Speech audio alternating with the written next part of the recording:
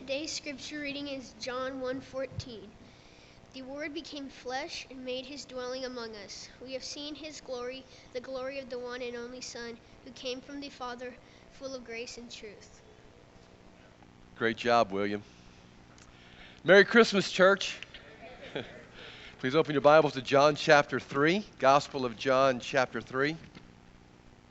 Quick announcement, when you're leaving the services this morning, we're going to be offering you to take one of these. Our church is going to be involved in reading through the Gospel of John for the month of January. We've divided up those 20 chapters into 31 readings and would like to invite you to take one of these. We're going to be sending that out also via email on our KCC notes every single day, kind of a prompt where we are for the time. But if you'd like to have something to place in your Bible to mark that, we want to equip you with that on the backs of prayer that we're going to be inviting you to pray as we make our way through the study of John. I'm on medication this morning, so part of me is not here. A part of me is here that I'm not used to, and I don't know, whatever the medication is that I'm taking just makes me feel a little bit fuzzy, so I ask for your grace this morning. Communication's tricky enough, let alone trying to add to it some medicine, because if you're seeking to be understood, what you say matters.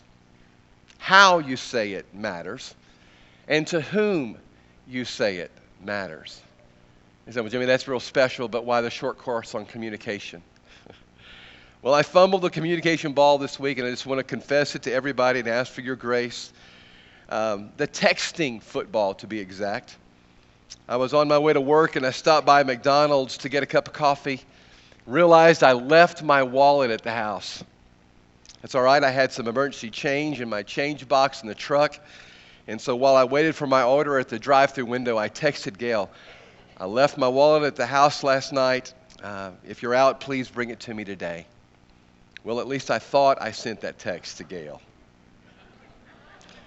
No, the text, I left my wallet on our nightstand. If you're out, please bring it to me, went to Ann Robertson.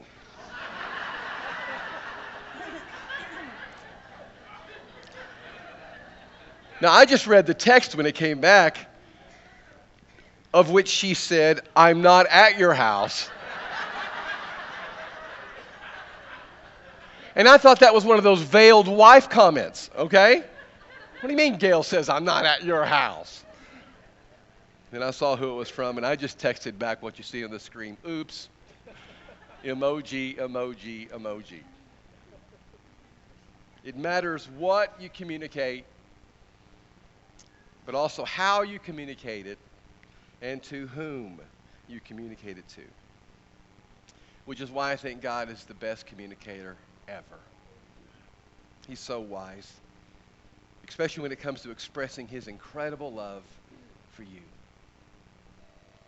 He knew what to communicate, but he also knew who to communicate it to and how. In Luke's gospel, we read these words, and there were shepherds living out in the fields nearby.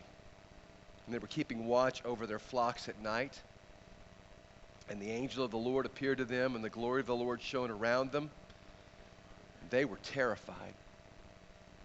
But the angel said to them, don't be afraid. I bring you good news that will cause great joy for all the people. Today in the town of David, a Savior has been born to you. He is Messiah, the Messiah, the Lord. And this will be a sign to you. You'll find a baby wrapped in cloths, lying in a manger. And then suddenly, a great company of heavenly hosts appeared with the angel, praising God and saying, glory to God in the highest, and on earth peace to those on whom his favor rests. And when the angels left them and had gone into heaven, the shepherds said to one another, hey, let's go to Bethlehem and see this thing that has happened, that the Lord has told us about. Let's pray before we go any further, church. God, we can only imagine how crazy and how marvelous and how wonderful that announcement had to be to those people that night. And we ask, Father, that you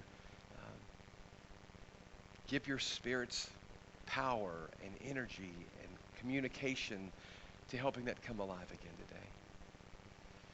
We so don't want the presents and the lights and the hurry and the bustle and just the stress to overshadow what this season is all about. And so we're inviting your Spirit to come and take this sack lunch of a message, especially today, this sack lunch of a messenger, and to speak to us a word we need to hear desperately today. In Jesus' name we pray, and everyone said. Do you notice the what of the Christmas message that was shared by the angels? Here it is. Here's the what. God has come to rescue you. He's bringing you a Savior. Where did he choose to deliver it? Just outside a little town called Bethlehem. How? Delivery by angels. And the appropriate who? A couple of shepherds. Could a group of who have been more ordinary? Just blue-collar, everyday, Walmart shopping, funnel cake eating, ordinary people. Those are shepherds. Not a group known for their wealth or degrees or their power, just ordinary folk, just like us. But why them? Well, I've lived long enough to see that those who often have less are open to God's message of more. For one simple reason, they actually realize they have a need. Sometimes those of us who have so much rarely recognize that we're needy for anything. Now, if needy describes you, and I hope it does, great. Because Jesus has a word for those who are in need today. Today's message is for anybody who's ever felt unappreciated, unnoticed, uninvited, unwanted, whoever you are. This Christmas season at KCC, we're looking at several firsts connected with the first Christmas. And if you've sent in some of your first Christmas ornaments or pictures of those ornaments, I just want to say thank you. We've been showing those at the beginning of the services the last couple of weeks because firsts are important. First day at school, first kiss, first car, first Christmas. I have to believe it was also important for God. His first Christmas. Especially when we see through it how far God would go to bring his people hope, how far God would go to bring his people peace, how far God would go to bring them joy. And as we light the last candle for Christmas this season, how far God would go to bring us his love. When Jesus came, it was a first for God in his effort to try to communicate that message. He'd been doing that since the beginning of time, but to take on human flesh was a first for him. To become one of us was a first for him. And somebody asked, well, is that message really that significant? Oh, God loves us. Doesn't everybody know that? Well, I think everybody's heard it. I'm just not convinced everybody knows it, even those of us in this room. You may recognize on the screen what's called Cleopatra's Needle. It's located on the banks of the Thames River. It was sculpted 3,500 years ago in Egypt as a gift for a pharaoh. But like a lot of other Egyptian artifacts, it was transported to England and placed there on September 12, 1878.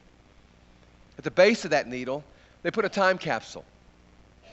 British believed that their society most likely would probably go the way Egypt's had gone, and that is that they would eventually become extinct. And so they wanted the world to know a little bit about this time in history and what they were about as a people.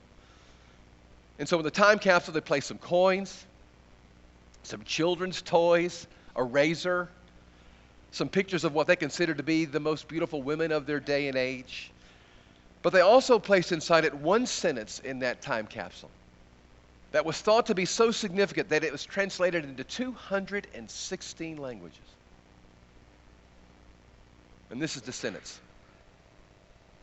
For God so loved the world that he gave his only Son, his one and only Son, that whoever would believe in him shall not perish, but have everlasting life.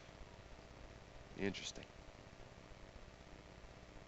For centuries, that verse recorded in John's Gospel has meant a great deal to those of us who are Christians. Amen? Yeah.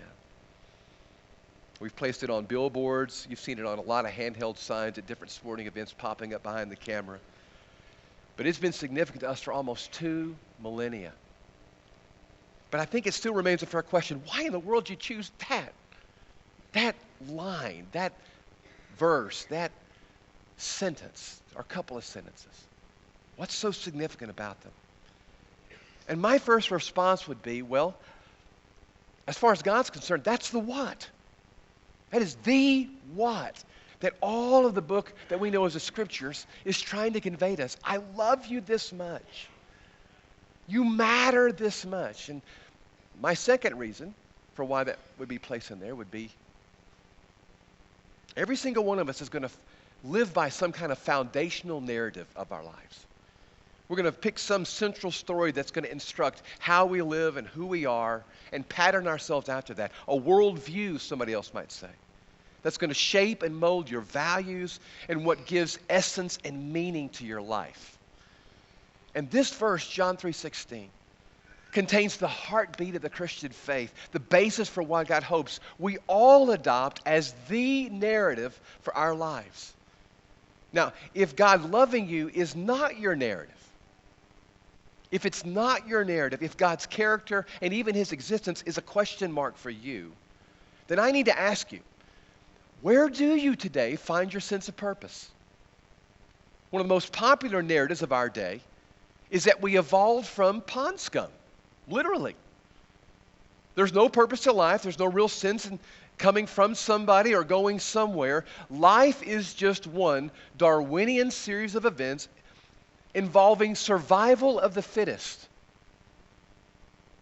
That's the worldview, and that's the narrative that most of us are being taught as far as our beginnings and even where we're going, if we're going anywhere. And I got to ask you, do you believe that? You don't have to answer out loud, but I'm asking. You may be here in a church building, but you know, I do believe that. I really do. Well, if we're just a lot of impersonal, cosmic accidents, what really matters then? Including us. What makes you think you matter? Christmas stands in stark contrast to that narrative because the manger shouts this. You matter. You matter this much that God would get involved to get this message across to you. Now, the evolutionary narrative can't ever communicate that. We've been involved in a series of lessons on Wednesday night that's really impacted me. And I don't know why, if it's just a stage of my life that I'm in or what. But Tim Keller studied the reason for God. Has really helped reinforce this narrative that I'm living under and why I believe in it so much. Because if we look at the other narrative that I've just described in just a little bit, it just falls so short of anything that I think offers any meaning. Tim Keller says this: I believe it's not only illogical, but it's hypocritical to claim there is no God and that we're just evolved accidents, and then from that say there is some universal, inherent dignity in human life, along with some sense of justice and morality that we should all ascribe to.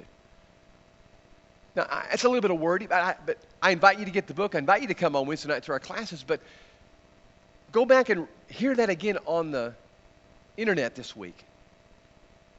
If you really believe the Darwinian evolutionary track, that goes with all that, if this planet is subject to the simple law of the survival of the fittest, then who is anybody to say that putting yourself in a hotel room in Vegas and taking out an automatic gun or guns and eliminating 59 people from the planet is unjust?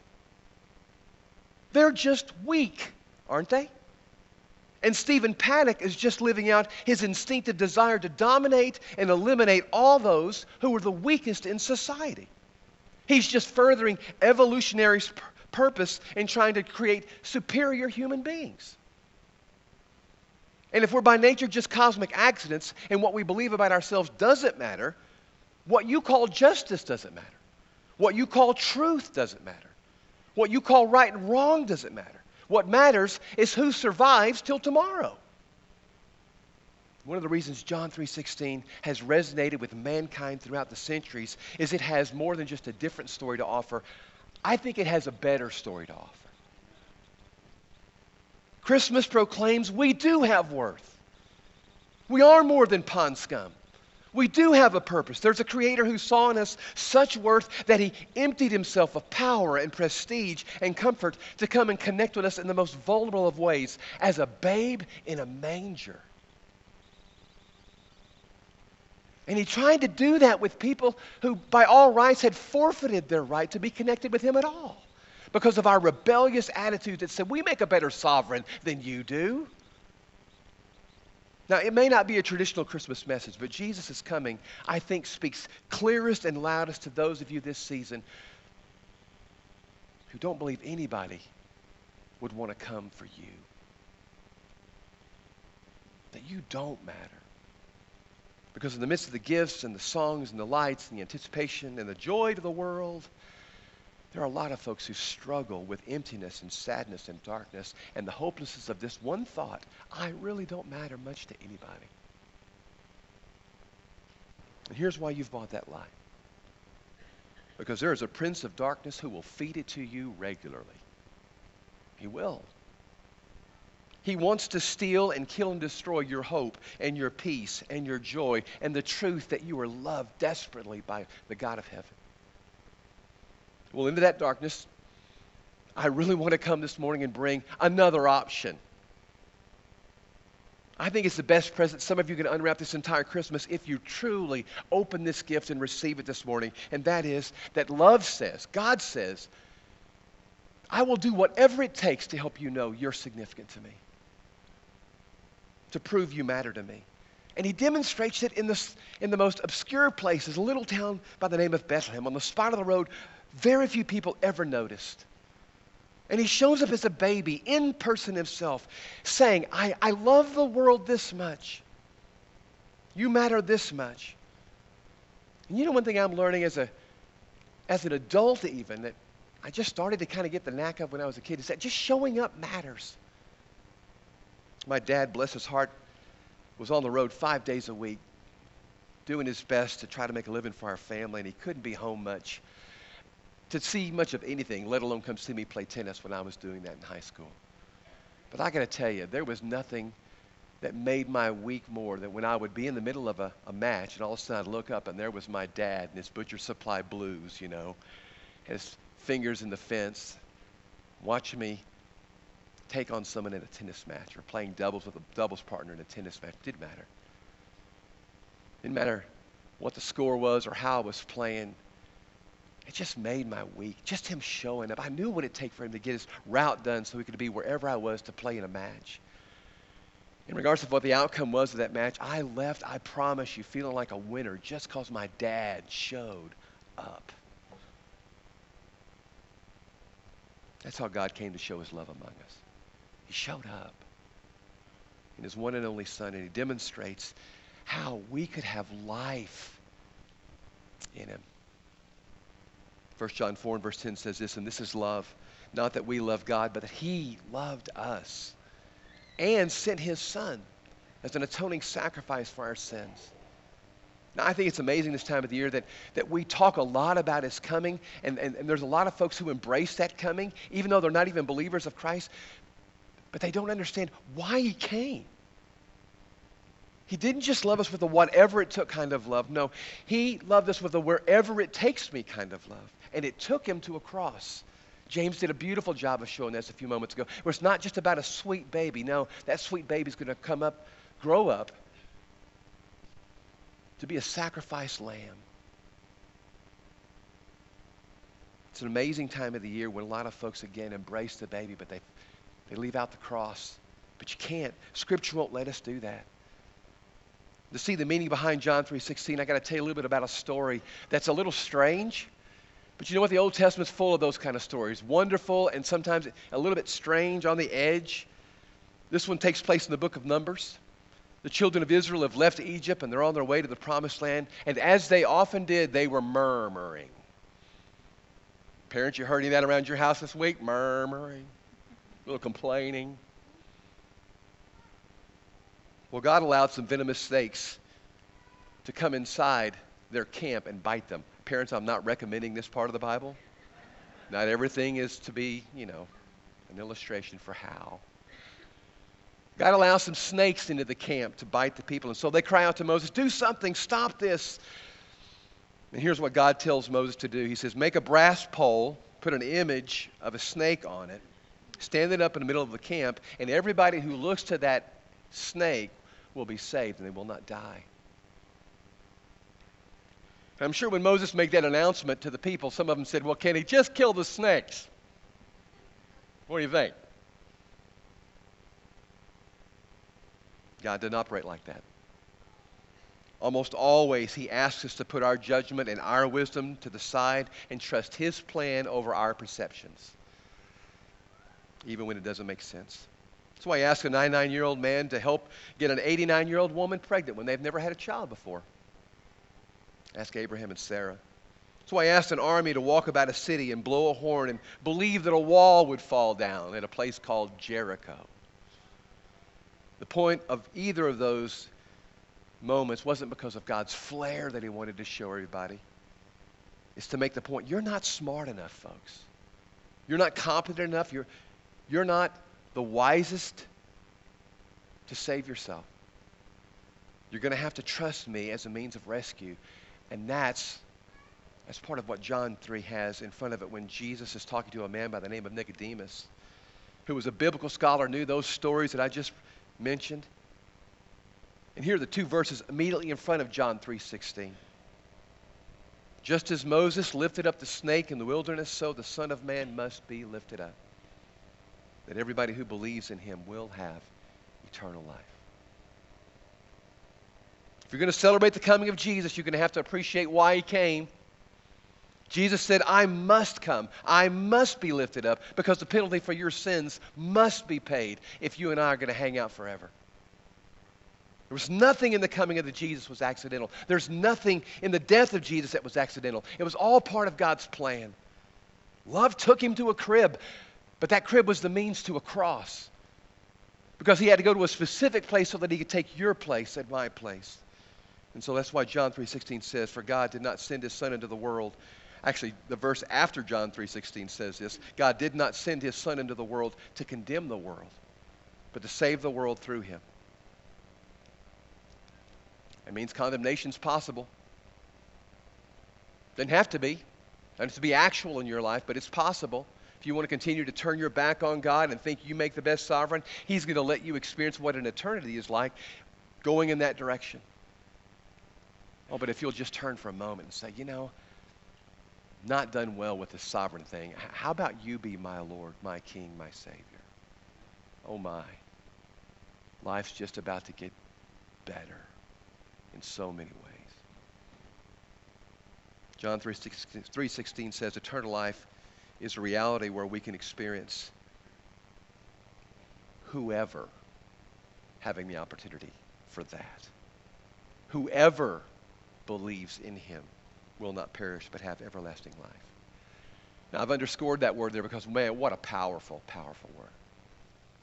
Especially for those who feel like that they are less than great.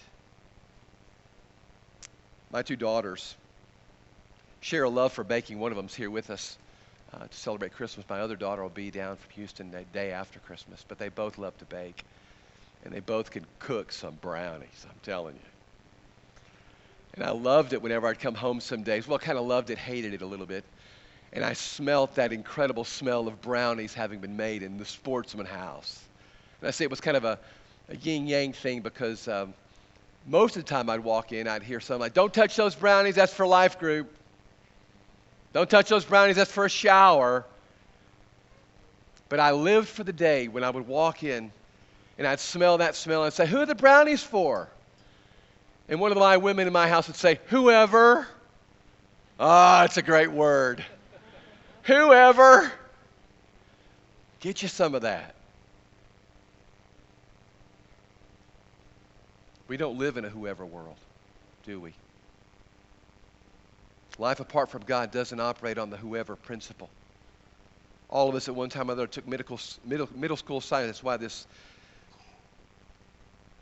slide just popped up here. And one time or another, I can guess, and I'm just going to see if you quick raise again. Did you ever make one of those models of the planets that represented that? Did you ever get the paper mache out and y'all have to do that? Okay, about half of you had to go through that misery. But we made our little model, and there it was from Mercury to Pluto. But if you had that assignment given to you today in middle school, it would look like this.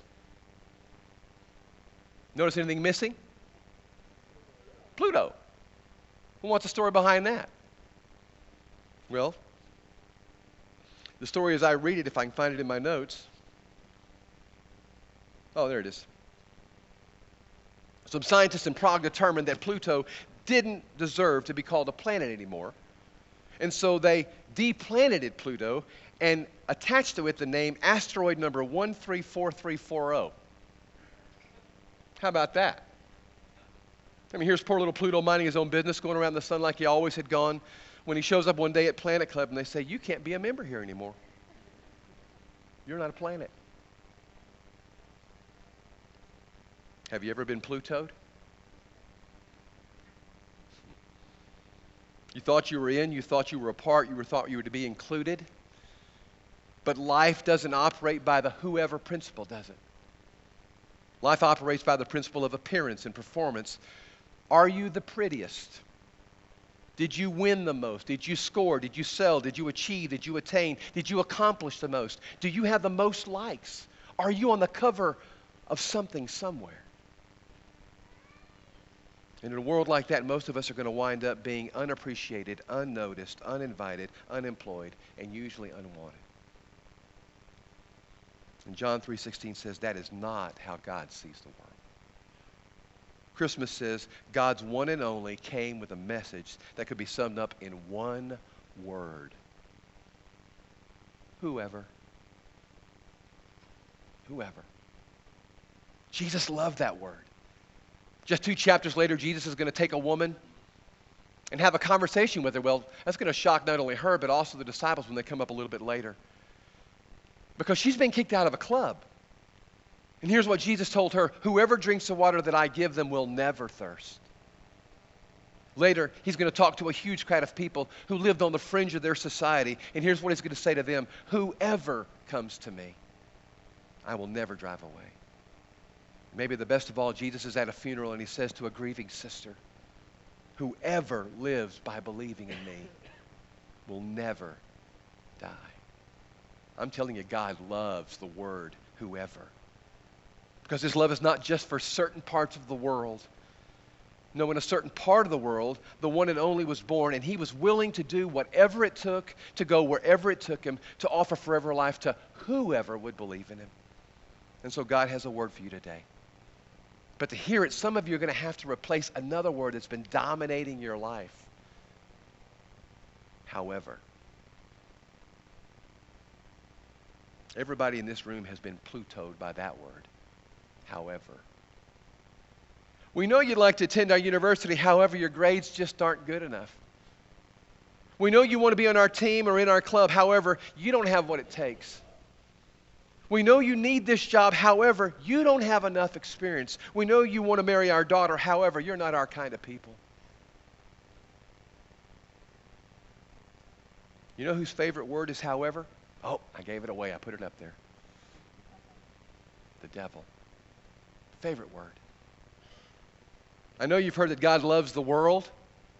However, you cheated on your mate and blew up your marriage. Don't think heaven's going to forget that. I know you say, or you've heard them say, that grace is for everybody. However, didn't you get an abortion when you were in college? I know that the church says that they'll accept anyone right where they are. However, they don't know that you've been in jail.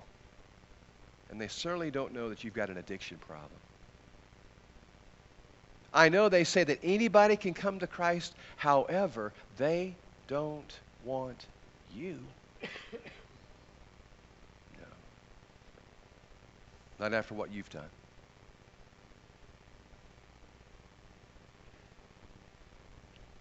Friend, if you believe that, please get a new word for your life. Can we substitute whoever for however? Because Christmas says the God of the manger accepts you wherever you've been, whenever you're ready, no matter whatever you've done. In God, in Jesus Christ, whoever trumps however. And the picture on the left is a young boy by the name of Justice Uwesu. That picture there on the left was taken when he was 9 years old.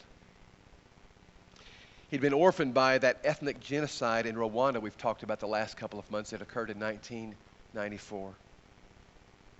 He was living in a burned out car in a Rwandan garbage dump where he scavenged for food and clothes.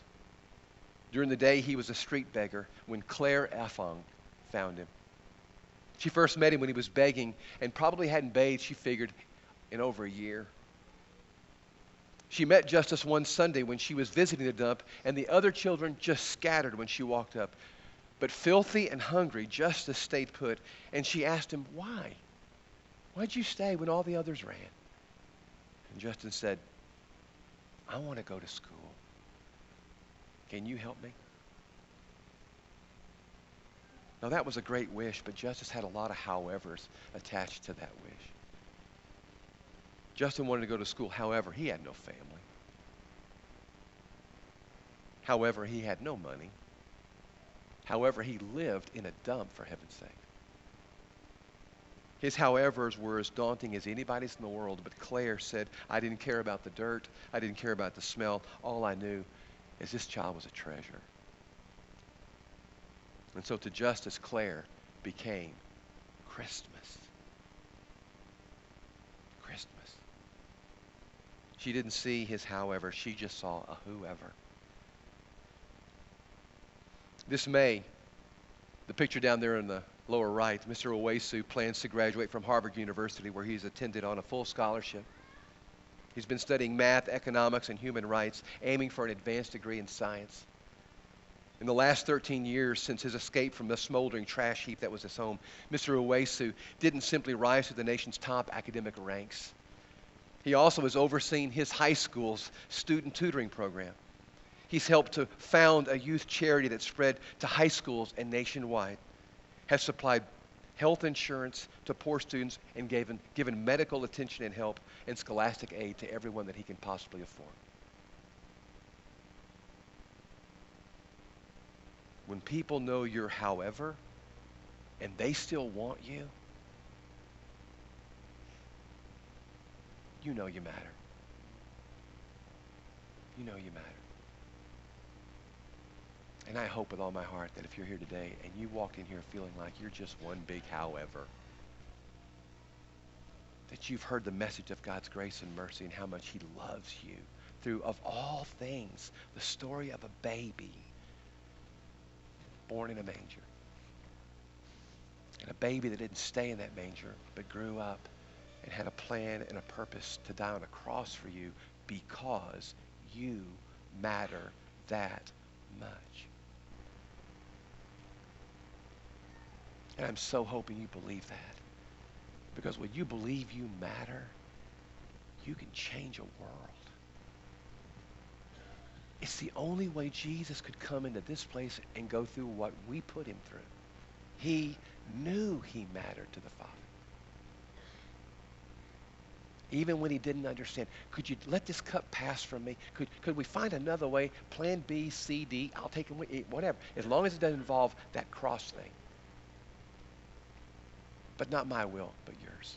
Because I trust you. I know I matter to you. He changed the world. And he's inviting us to do the same. But it starts with a step this morning that you make, that if maybe you walked in here just feeling trashed by the world and life, could we wrap our arms around you and pray over you and do our best to keep pointing and walking with you like Mama Ephron did with Justice, and helping you to see where life is? We'll do that. That's what a church does. That's what we're aiming to be. Not just a church that has some religion it believes. No, we want you to be a part of a relationship with this one who came into this world to give you his life. Father in heaven, as we conclude this service together, we give you all the glory, all the praise. But I'm going to ask right now, would your spirit just move among us? Because I'm worried that someone did walk in here today and they feel like they are just leftovers. They don't matter. They've just been ignored, uninvited, to the point they just barely even care. Could we love on them? Could we minister to them today? And if someone here wants to say for the first time, I want this Jesus in my life, would you stir their heart to have a little courage to come find me and begin that new life today? To step in maybe what would be their best Christmas present ever, your living presence in them, made possible by the death, burial, and resurrection they would experience in this baptistry back here. And to have a family waiting for them when they got out of that baptistry to help come alongside them and help them truly find life. That's the gift we want to give today, God, if we can. On the eve of Christmas, we want to be that Christmas to somebody. Help us, Spirit, if we can do that in some form or fashion. In your Son's precious name, amen.